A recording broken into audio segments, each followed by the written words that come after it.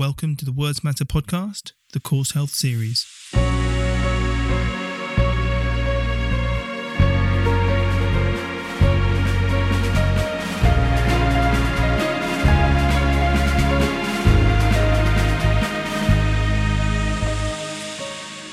So welcome to another episode of the Words Matter podcast. I'm Oliver Thompson.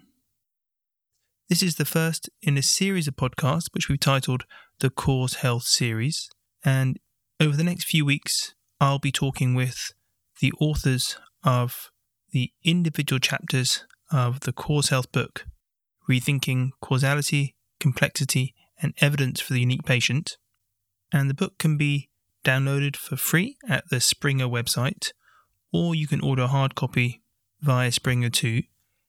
And if you head over to wordsmatter-education.com, there's a dedicated CauseHealth series webpage where there'll be links to each of the episodes, show notes, and also links to where you can download some of the resources talked about in each episode, and importantly, where you can access the CauseHealth book. So in this episode, we begin our journey through the CauseHealth book.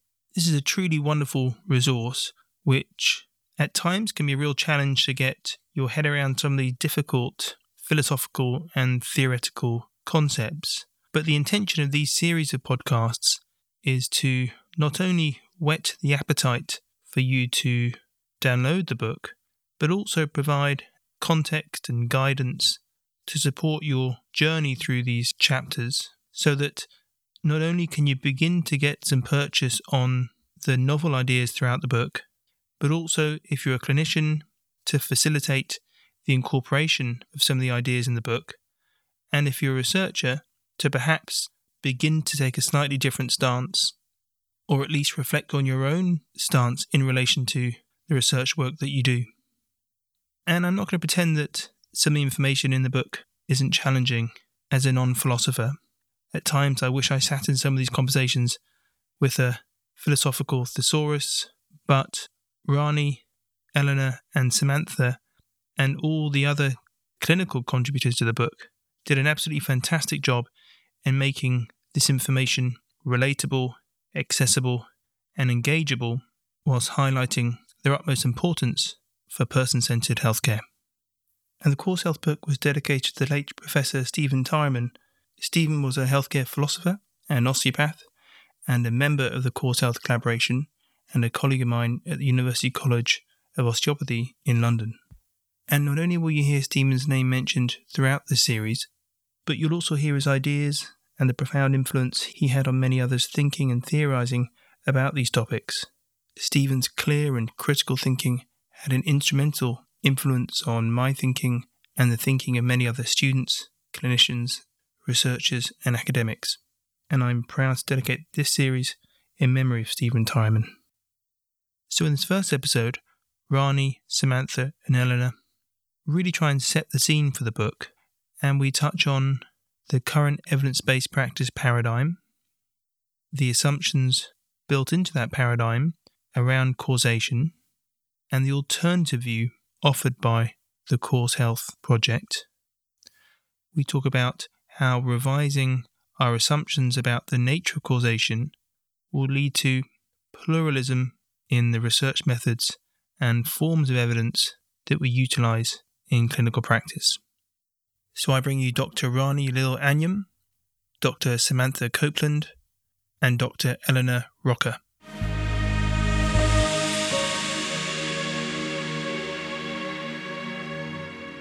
Rani, Samantha and Elena, welcome to the podcast. Thank you. Thank you for having us. Thank you. Perhaps you can introduce each of you, who you are and your current academic background. So I am Rani Lill Anjum, and I'm a philosopher at Norwegian University of Life Sciences. Hi, I'm Samantha Copeland. I'm at the University of Technology in Delft in the Netherlands, and I work on the ethics and philosophy of technologies and epistemology of medicine. Hi, I am Elena Rocca. I am a researcher also at the Norwegian University of Life Sciences, and I have a background in the natural sciences, especially drug research and pharmacy. and I am passionate for philosophy of science. Brilliant. So this is the first of a series of podcasts, really embarking on our journey through all 15 chapters of your new book, Rethinking Causality, Complexity and Evidence for the Unique Patient. And so firstly, to congratulate the three of you on a truly wonderful resource.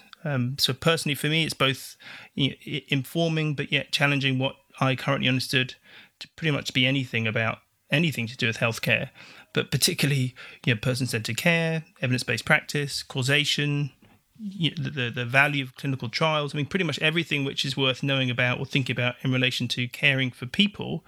It really both challenged my current understanding of how I saw clinical practice and research. So thank you so much. No, thank you. Nice to hear that. So I think a good starting point, and we're going to probably, whilst we're going to focus on chapter 1, which really sets the scene for the book and makes a case for the value of philosophy for clinical practice, we're going to likely meander through a whole series of topics and probably digressions left and right. But I think initially, if you could, maybe in one sentence, any one of you, or you can either go, what the CauseHealth project is about is the first challenge. And the second challenge is, why should practitioners and readers kind of take notice of it? Why should they care about it? So I can say something about what is the CauseHealth project. So CauseHealth started as a philosophy research project where we wanted to look at how one in practice can deal with causality and causal evidence in cases of complexity and large individual variations, because that's a challenge for scientific methodology, which tends to think about causes one by one and seen in isolation from their normal context. And so as a clinician, what's the value in that? So why not just continue as we are, seeing patients as not medically unique and just focusing on the similarities between people rather than the differences? What's the value in taking that position for clinicians? Well, I think that every clinician knows the answer to that. I mean, we don't need to say that. Is that it is simply working.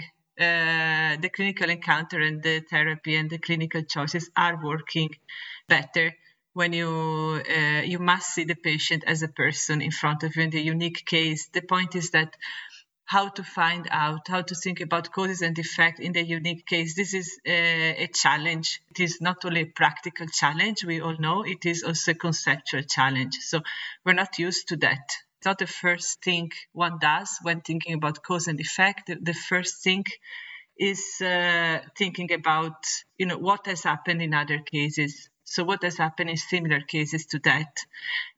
Every expert does that and every researcher does that. It is, of course, a value in this, but there is also a big problem when you want to acknowledge the uniqueness of the case. Yeah.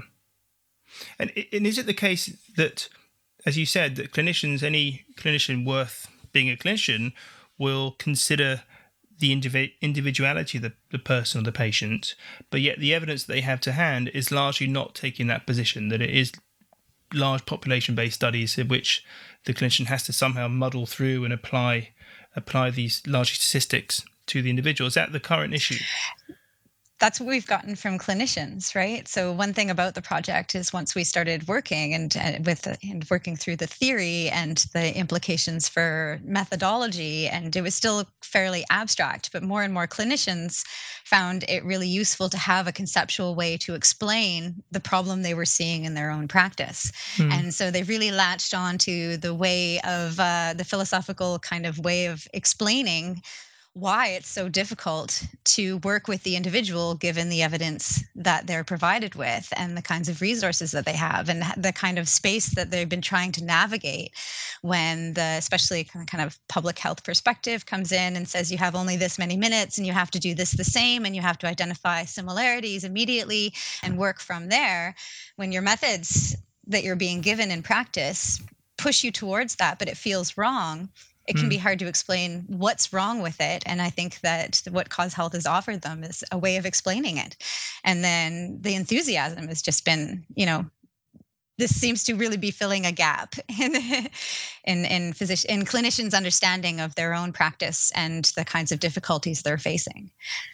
And I know when I spoke to Rani in one of the previous episodes, she pretty much echoed what you said, Samantha, that clinicians, and this isn't going to come out the right way, but they came to you as philosophers to try and make sense of some of the challenges they were having in their clinical practice in terms of applying evidence and the sorts of things that you mentioned. But I'm also wondering what you gained from them. I'm guessing that it gave you some kind of means by which to apply some of these philosophical arguments and to see them kind of play out in kind of real life. I'm doing the air quotes, but in a real world practice. Well, we learn so much whenever we talk to clinicians because we start from some fairly general ideas. So, for instance, we started from the idea of medically unexplained symptoms because we have heard that they were a class of conditions that were really complex. That means they were multifactorial. There were all this heterogeneity, so there were large individual variations, and it was even cases of medical uniqueness. And within the standard evidence-based framework, you look for same cause, the same effect over, relatively similar populations. So how do you translate from that to these medically unexplained conditions? And what we thought was that here you have a problem because the way that we think conceptually about causation actually makes these conditions unexplained, because you cannot find a cause under these conditions, but you could maybe find a cause if you looked at them individually. So, and with this as a starting point, it turned out that, actually this challenge of complexity and individual variations, it's everywhere. It's also in the kind of conditions where we know perfectly well what are the physical mechanisms. So the feedback that we got very quickly was that, this actually applies to heart conditions and cancer, whatever. But we got a whole bunch of clinicians interested because of one of the medically unexplained conditions, which is low back pain.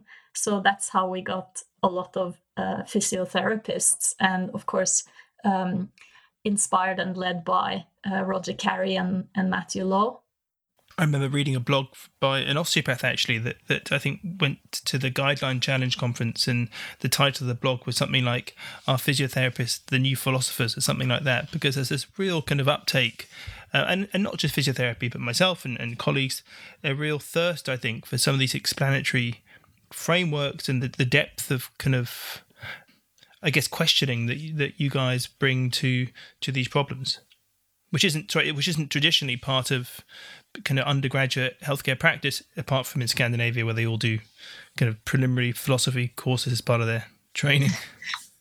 Well, the other really cool thing about having the clinicians involved, like Matthew Lowe, and actually employing the vector model in his practice. I mean, as philosophers, that's the dream, right? As practical philosophers, you're like, somebody actually did what we thought might work, and they tried it out, and oh my gosh, because we're not experimenters, we're not empirical researchers, we're theorists, and so having that actual network and connection with other people who are doing that practice and having them take up the ideas and try them out for us and then give feedback, right? Then come back to us with more ideas and more ways to understand our own ideas as they might unfold in practice, right? And this is, we might have had some theoretical ideas about what makes, good, reasonable science, but that doesn't always translate into practice. You can't always employ the best theory. Sometimes you're faced with, just different considerations, right? Limitations that come up. So it's nice to get that back and forth with the clinicians, where we've been able to not only test out our theories, but also get feedback on them as good or bad theories for practice. And I think it's really come a long way in developing since the beginning of the project. And so I think Rani alluded to the ontological perspective that you took in relation to causality, and I think we're going to be we probably need a glossary of terms prior to the next 15 episodes, but But perhaps, and we can define it as we go along, but I think initially it might be useful just to lay out the meaning of some of the terms that will be used: epistemology, ontology, even the phrase practice is used a lot. We could talk about what is practice, but I think initially just some of those key terms and concepts, which you lay out really nicely in the book, actually. And even for someone that was kind of familiar with some of those ideas, it was a really, I wouldn't say a new way, but just an easy way or an accessible way to get a handle on some of these kind of, as a clinician, they're difficult concepts to grapple with. So, one thing that we are really keen to argue in the book is that there are at least 3 dimensions that are tightly connected, because a lot of people say that they want to see a change in how healthcare is practiced and medicine is practiced.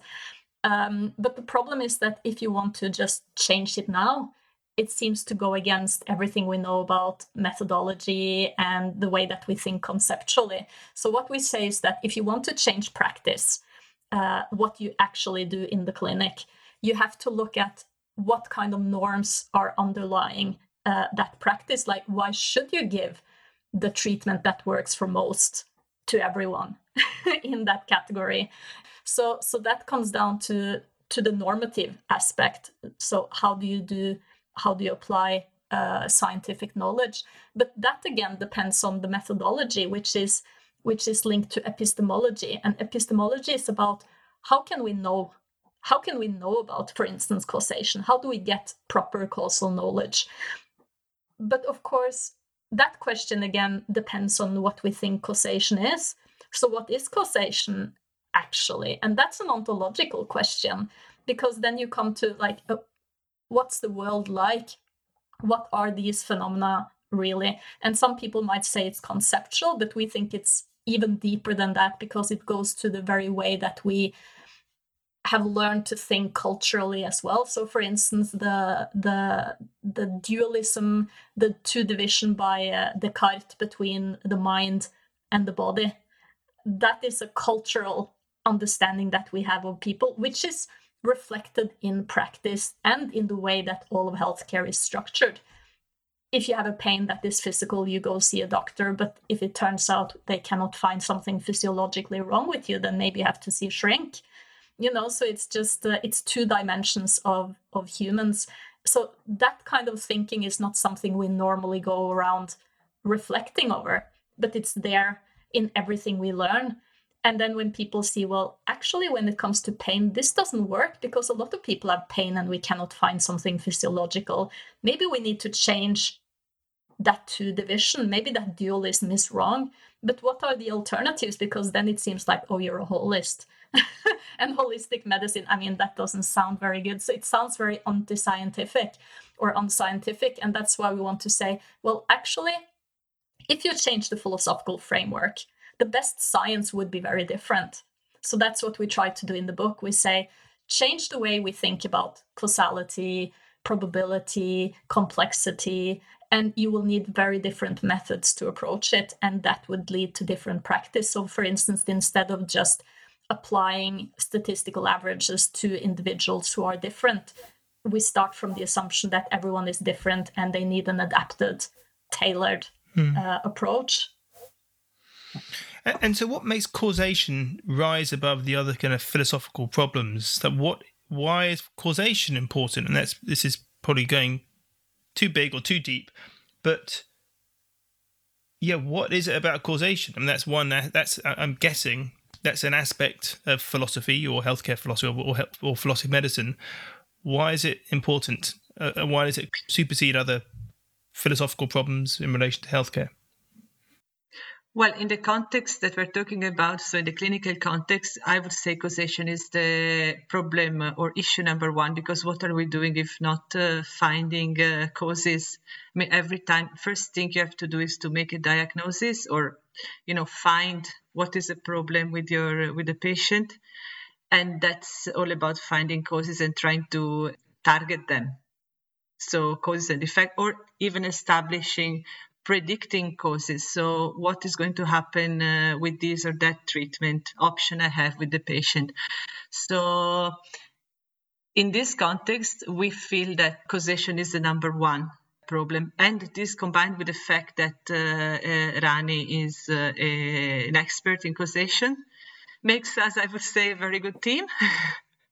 Yeah, I think when we talk about evidence, that you should use the best available evidence. What we say in the book is that, well, we want to know whether something works. And if it works, it means it has a causal power to do something, to change something.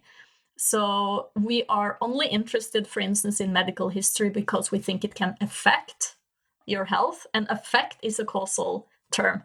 And if we want to predict anything or explain anything, we will have to look at these connections, because otherwise, what do you explain if you don't explain how something happened or what led up to the situation today? So I think every time we ask how or why, we are interested in causation. And I think it's a problem if we, for instance, pretend that all the data that we have, that they are not interpreted causally when we start applying them in real cases. Because the only reason why we think, when we see statistical data such as secondhand smoking is correlated with the increased cancer rate or something, it's because we think there is an intrinsic causal power of the smoking, so it actually does something.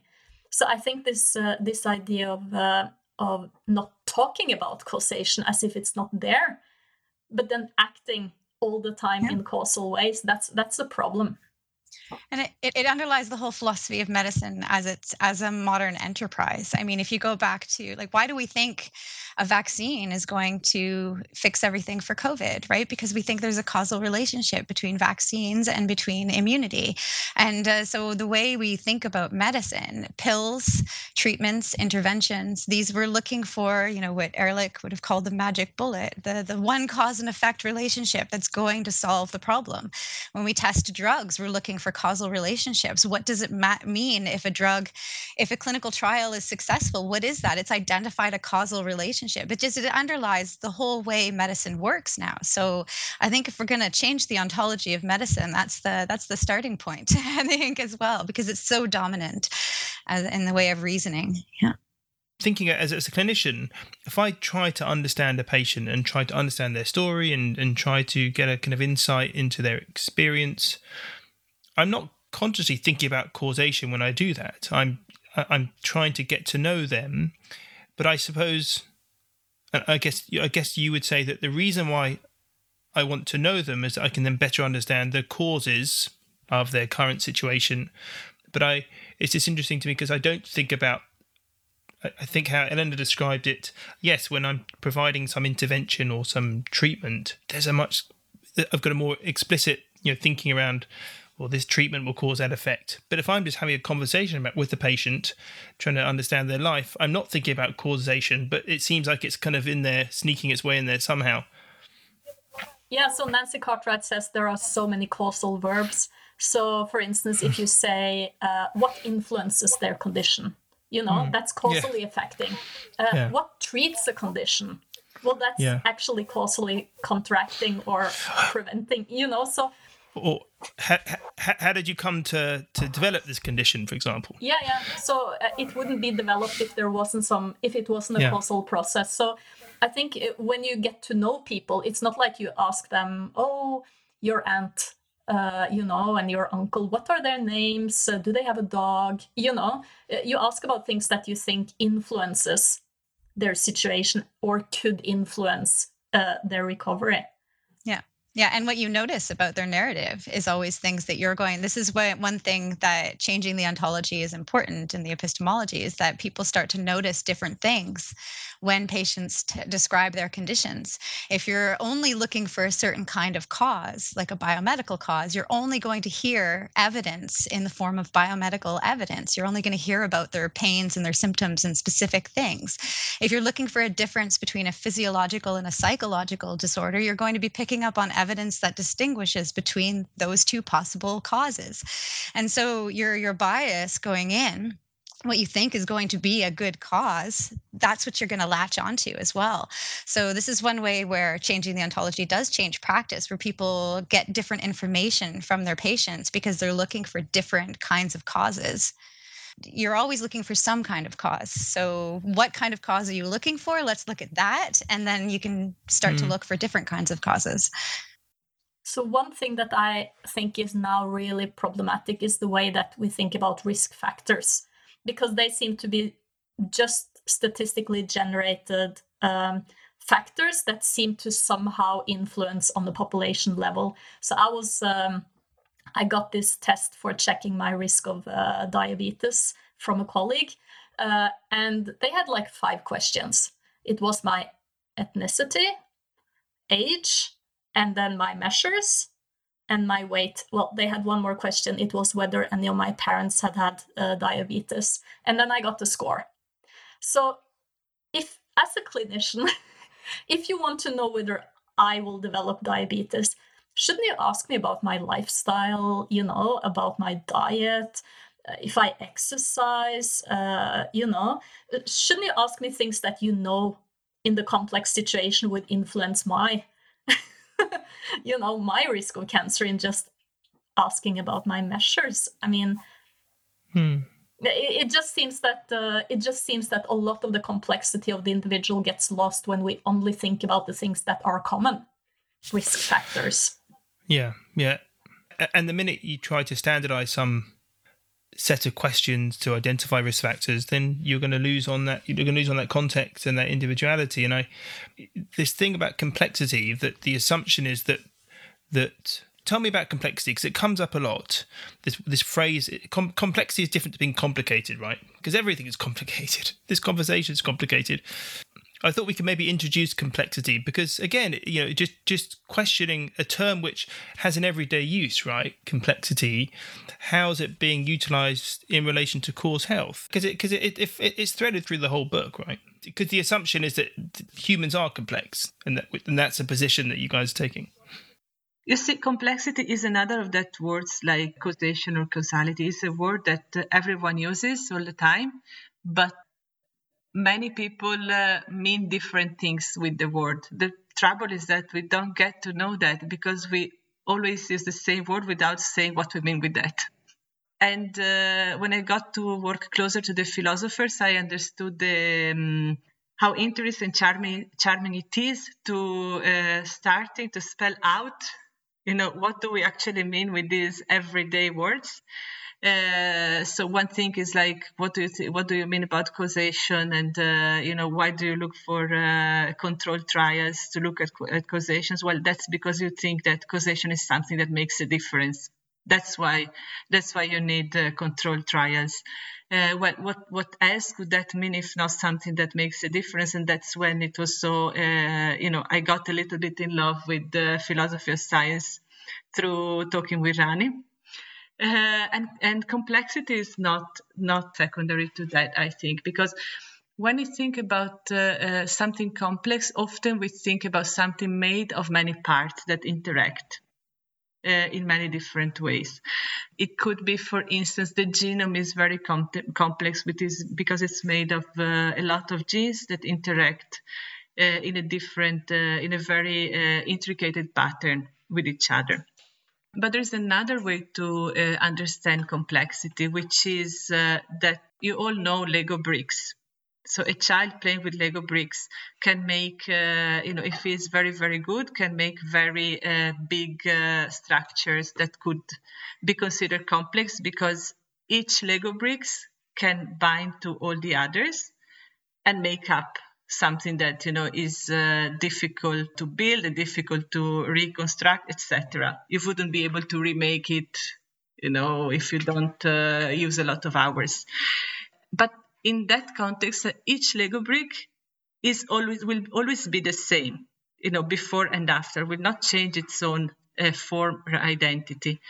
But if you think about living things are more like something that by interacting to each other, they change their own identity. For instance, a beaver changes its own surrounding. And at the same time, the surrounding change in the shapes the development of the beaver, the species. So, I mean, in ecologic thinking, this term complexity is understood as very different. So I think ecologists, when they think about a complex whole, they think about the whole made of parts where the parts cannot be recognizable anymore. They're mutually changing their own identity, which is very different. So I come, for instance, from molecular biology as a PhD. So I'm really not used to think when I think about complexity. So my instinct is thinking about a lot of Lego bricks because this is the way we work in lab models. And I think that trouble comes, as I said, when we all say complex, meaning different things. And then we try to have a constructive dialogue about it without spelling out what we mean by it. Yeah, and I think from a clinical point of view, you'd be hard-pressed to find a clinician out there that wouldn't say, oh, yeah, my patients are really complex. I totally subscribe to that view. A bit like you were saying, it's such a commonly used term, but you just wonder if there's a real appreciation for that complexity, or what they mean by complex is probably quite different to how it's being used in the book and how others might consider it. Well, it makes things hard, right? It's really hard to solve a complex problem, and it's even harder if emergence, like the secondary definition that Elena was talking about, where, the whole isn't separable into parts, and it's, one would resist trying. It's much easier to think about Lego bricks because you can look at the Lego bricks, you can figure out how they might fit into different things, you can create theories about the Lego bricks, but organic systems are much more difficult to deal with. Yeah, so the Lego bricks is really useful because you can take out one and see what happens, or which causal role did that Lego brick have in this whole, oh shit, it was holding up the whole construction. Okay, we better put it back, so, and this is how causal study works, because it's about changing one thing and see what happens. But if things are truly complex, you cannot just remove one thing and everything else remains the same except that one thing. So this is the problem with the biopsychosocial model that people have been saying that they want instead of the biomedical model. Yeah. And so is it always complex? So you said causality is always complex. And so is that just a general rule, this kind of foundational rule that's immovable? I mean, are there times where causation isn't complex in relation to healthcare? Or if I've got appendicitis, or I've got an aneurysm, or I've got low back pain or fibromyalgia, is that they're not necessarily equally complex situations, but there is complexity shaping all of those things? You can try to take away complexity by looking at only one causal factor. So think of you have a condition and you take a pill and it works. That would be great. But the pill only works because it interacts with you. So if you were not there and you put the pill on the table, it doesn't do anything. So it's the same. You can have a flammable match, but if you have no oxygen that it can, burn, or it doesn't have the wood, and it doesn't have the flammable tip. I mean, it needs to have a lot of different things to work. So we tend to think of only the stimulus, and we think that the stimulus is there alone because it's what makes the difference. So you strike the match and it lights, and you think, oh, striking, that's not very complex. It lights. But it is complex because you strike it under different conditions and you will get different results. So that's the same thing with, if we think of a treatment as something that works on its own, it's a very dangerous implication of that, which is that, oh, I don't even have to care about who I give it to because it's so effective. And what Elena is working on now is, side effects of drugs, because different people with different properties interact in different ways. And that's the context sensitivity of causality that you're describing, I think, throughout the book. You wouldn't have the context sensitivity if you didn't have the complexity. It's because the context, there are so many elements that would influence the causal process that you have to think about all these tiny, tiny things. So changing one might make a massive difference. So maybe we can start to think about, because the chapter 1 really introduces philosophy in the context of clinical practice, but maybe just go through the connection or the value of philosophy for clinical practice, and maybe the connection between philosophy and clinical practice. So, I mean, you guys talked about these philosophical biases. As a clinician, I'm just filled with bias. It's bursting out from me. And so philosophy gives me some tools to be able to reflect on that and the kind of sorts of evidence I value and how I see patients. I'd say that one of the values of philosophy for clinical practice would be to recognize what we have called a philosophical bias. So we use this term philosophical bias to call something that others might call basic assumptions about how the world is and how you can get to know the world, and not least about what is right to do, what is the good thing to do. So these are three parts, if you want, of philosophy. So bias about how the world is are ontological biases. And we talked about, for instance, what do you think causation is? What do you think complexity is? And there are several of these. Like, what is evidence, for instance? Then there are other biases about how do I get to know about the world, and which in clinical context would be how do I get the best information about my patient or about the illness. And that could be, do I get to know it by looking at the studies in literature? Do I get to know by interviewing my patient? And here we don't want to be naive, because I don't think there's anyone who thinks that, okay, I'll only get to know things through one method. So I'm only going to read clinical trials. I'm only going to talk with my patient. I mean, no one thinks like that. But the trouble is when you get different pieces of information and they point to different directions. That's the problem. And this is what very often happens. So when everyone points to the same direction, then you don't need to maybe get in so much trouble, and you don't get into thinking so much about these problems. But very often you see something in your patient that, for instance, cannot be seen at the statistical level, or maybe the other way around. That's when you need to think, well, what do I trust the most? Which piece of evidence do I trust the most? What is the best way to get to know about the world, which is an epistemological bias? So do I care more about something that is closer to the context? Or do I care more about something I can rely a lot on that can be repeated? So it would be an experiment.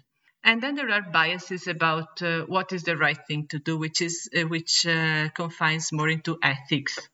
What are the values that I put in my choice? And this is something that can never be, that we look at this thing one by one is an artifact. We need to look at it one by one because we want to talk about it. But in reality, of course, everything is interconnected to each other. There is no choice about how to look at the world that is separated by another choice about the value I put into it.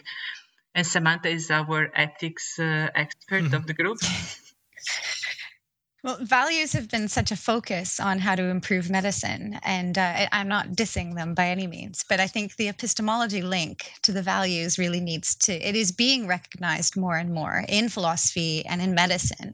And I think by clinicians, and I will bring in the second half of the book, because I think this is where the contributions in the second half are so nice, where it's not like you can question every decision you make while you're in practice. You can't call into question every judgment you're making, because there might be some kind of philosophical bias that you haven't gone into yet and figured out, and you don't know exactly what you mean when you say this thing causes that, and you can't explain that to your patients. It's just too much, right? But in the second half, we have so many good examples of people who've struggled with these questions and have found ways to apply it in their practice, to ask those difficult questions in ways that changes the way that they then apply their own medicine, the kinds of methods they're using in practice, the kinds of questions they're asking their own patients. many of them have managed to change their institutions in ways that allow them to do that, right? So they've pushed against that pressure to follow a certain model and introduce a different model, a different way of doing it, and it's working. And it's really cool to see. It's not easy. You know, none of these people have taken on easy tasks, and all of our authors describe kind of existential difficulties with dealing with the problem with their own practice. Many of them describe a kind of transformative experience, even where they've realized that they have an issue with the way things are going right now, and they need to find another way to understand it. And then once they do, they start to employ it actively. And so they show all these different ways to take these really hard questions about bias, that if it's just about asking the questions, then it's just really hard. But if you can put it into practice in some way, like these are great examples of how they've managed to do that, which is, you know, it's inspiring. And it's cool to see it kind of go from the ground up in that way, because there's a lot of discussion about EBM and evidence-based medicine and how problematic it can be is very top-down discussion, right? How do we knock the RCT off its golden throne? That's a big question that requires policy changes, institutional changes, scientific approach changes. Like, just there's a lot, right? But within practice, there's still a way to ask these questions about the way that those biases affect the kinds of choices we can make, and then to slowly start to enact that change. I don't want to put all the responsibility on individual clinicians' shoulders by any means, and that's one danger of talking about philosophical bias in practice, because it really narrows down the scope of where that responsibility and activity should be taking place when it is an institutional problem. But it's we've got to start somewhere, and we're just starting with the people that we know and who we've seen do this work, and we just want to make sure that it gets out there so that other people can see how it can be done, right? So it's not just an existential crisis. You can come out the other side. So it's also really interesting because the CauseHealth project started by talking in general to the healthcare community, but it was the clinicians who cared the most. I mean, we have all these one size does not fit all slogan and N equals one, but the most downloaded chapter in the book is written by a patient representative, Christina Price, and it was interesting for us to see that she thought that this information and this kind of understanding that comes from CauseHealth cannot stop with the clinicians, because she had Matt Lowe as her physiotherapist, and he actually explained to her about, he explained to her this philosophical framework in practice that he developed, and she said that changed completely her understanding of her own condition, and it empowered her to make changes on how to deal better with the chronic pain, because she doesn't have a chronic pain that can be cured, so she has to just think that she can live with it. But the way that she could now both think about it and influence it is something that she said she got from him. And I think that kind of widening of perspective to see beyond the clinic and actually home to people, because I mean, we're all in the healthcare system. Everyone has to go to the doctor at some point. We all have something, or our family will have something. So to think that this is something that needs to be understood in general, we need to. It's a community issue. Yeah, and I think that if we call it a movement, where that movement takes place, it's not, as Samantha said, it's not just booting randomized controlled trials off the top of the hierarchy, but rather the kind of troops on the ground, patients, clinicians, researchers, all kind of changing some of those assumptions. Then you would hope there would be some ripple effects that would kind of knock the RCT off the hierarchy, or there wouldn't be a hierarchy. That we would have this kind of flat landscape of evidence. Maybe just on that point about the evidence-based medicine and practice and where that features in and around the book, because as you said, there is a kind of bias around methodology and methods, that the assumptions around health illness, reductionism, biomedicalism inform the sorts of methods that have been prioritized by healthcare researchers, right? That there's a reason why randomized controlled trials sit at the top, and meta-analyses, for example, and all the other stuff, the qualitative work, expert judgment, opinion, that just sits right at the bottom. So maybe if you want to speak to that and maybe how the book tackles or challenges that kind of status. The way the book tackles this challenge of, let's say, prioritize one type of evidence is, as we said, by thinking about what causation is. So the point of the book and the new thing, if you want, of the book is that we make it all a question of ontology.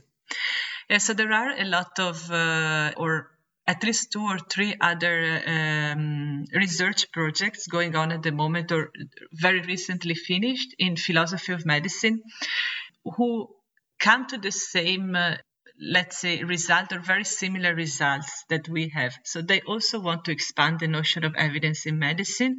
They want to knock down the RCT from their status of golden standard. And they want to pair it, for instance, with evidence of mechanism, etc. But I would say that what CauseHealth has the difference between CauseHealth and these other projects is that we do it by bringing in the ontology, because the other projects, they remain at the level of epistemology, and there are a lot of arguments you can make, of course, but we think that we have something that makes it deeper, and you could think that people don't care about it because it's too philosophical, but the facts show that that's not like that. So actually, clinicians really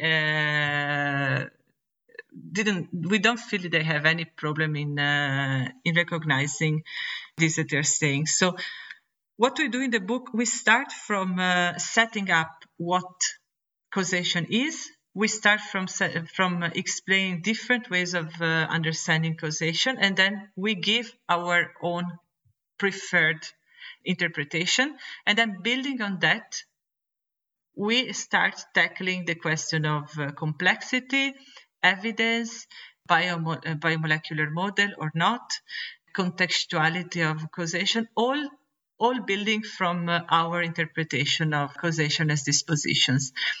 And then we had the idea of showing in the second part of the book how this reflects in clinical practice. Because one problem that one might think that we have is, okay, I mean, you talk about all these philosophical concepts and you go down to the ontology, but what does it matter for the clinical practice to go down in the ontology? That's why we decided to have the second part of the book, which in my opinion is the most powerful, because it really shows how this matters. Just to touch on the hierarchies themselves, I mean, they were based on the model they're based on is the idea that there are methods that are better at reducing bias and error than others, and mainly about bias. And the main concern there is getting the personal bias of the observer out of the science, right? So we have better science when we can have less human influence on the results. One thing that dispositionalism really calls into question is whether that's ever possible. And that it's not just about the observer, it's about the inherent complexity of the system. And so the ontology gives us an epistemological problem that can't be solved by reducing bias. It can only be solved by looking at plurality of methods, and by comparing them, and by getting deeper into what we're seeing, and by questioning more and becoming more involved in the science rather than less involved in the science. You can say we want a plurality of methods because we want a plurality of evidence, but until you get to really look at the role of the people involved and how the interactions between individuals and between factors within a context are all influential, you can't get to the point where you accept the inherent uncertainty in our conclusions about medicine. And this is something that EBM tries to get out, right? By reduce bias, then we reduce uncertainty. Now we can be really sure, even if we don't have a causal relationship, those statistics mean we're sure about something. There's something that we're certain about because we've eliminated all the bias. And I think we're finding more and more every day that eliminating uncertainty is just a bad way to go. It doesn't get us anywhere helpful. And so finding ways to, start kind of tearing down that edifice of the quest for certainty within medicine, I think is a big part of making changes to the kinds of methodologies that are acceptable, the kind of research that gets funded, the kind of practice that people are allowed to do. It's all connected in that sense. Completely. And, those ontological assumptions that clinicians make will affect their clinical gaze, the sorts of judgments that they make, where they put their attention to in relation to that clinical interaction. So, I was sold before I even opened the front cover. So, but to me, it's painfully obvious that that those kind of foundational views about ontology, whether it's causation or practice, just inform how we interact and how we help people. I mean, it's you've got to stand somewhere.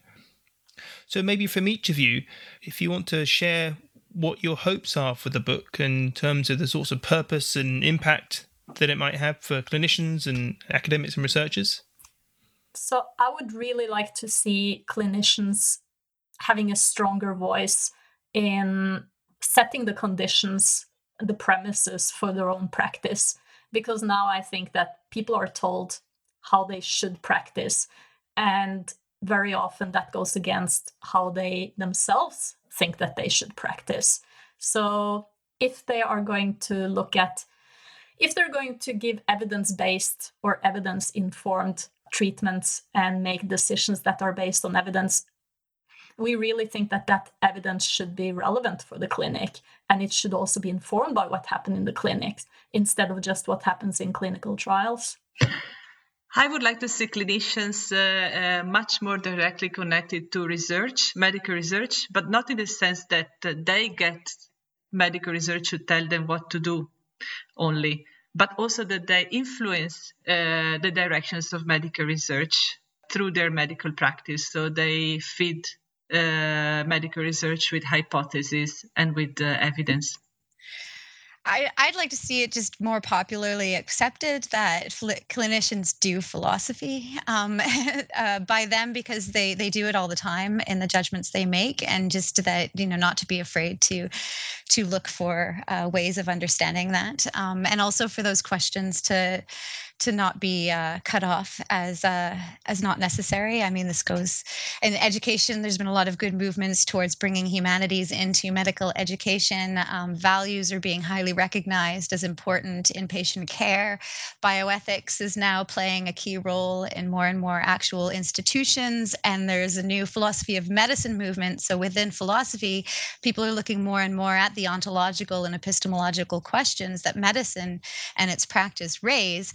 And I just want to see all of that come together, and then definitely for the clinicians to be included, because it's, I'm not going to name any names, but sometimes it's hard to publish philosophy papers in medical journals. And but this idea that this philosophy is not a part of medicine, I think is just wrong. And I like to see those that integration happening, and the way it's happening in the book is really cool.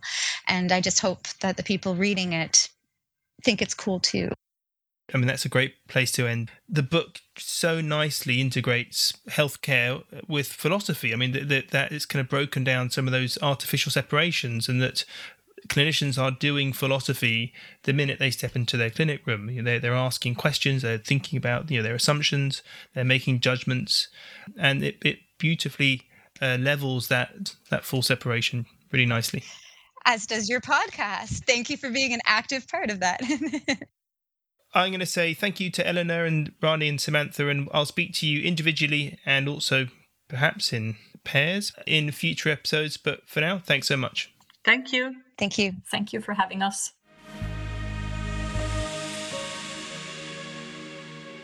If you enjoyed this podcast, visit www.wordsmatter-education.com for all the show notes, resources and blogs.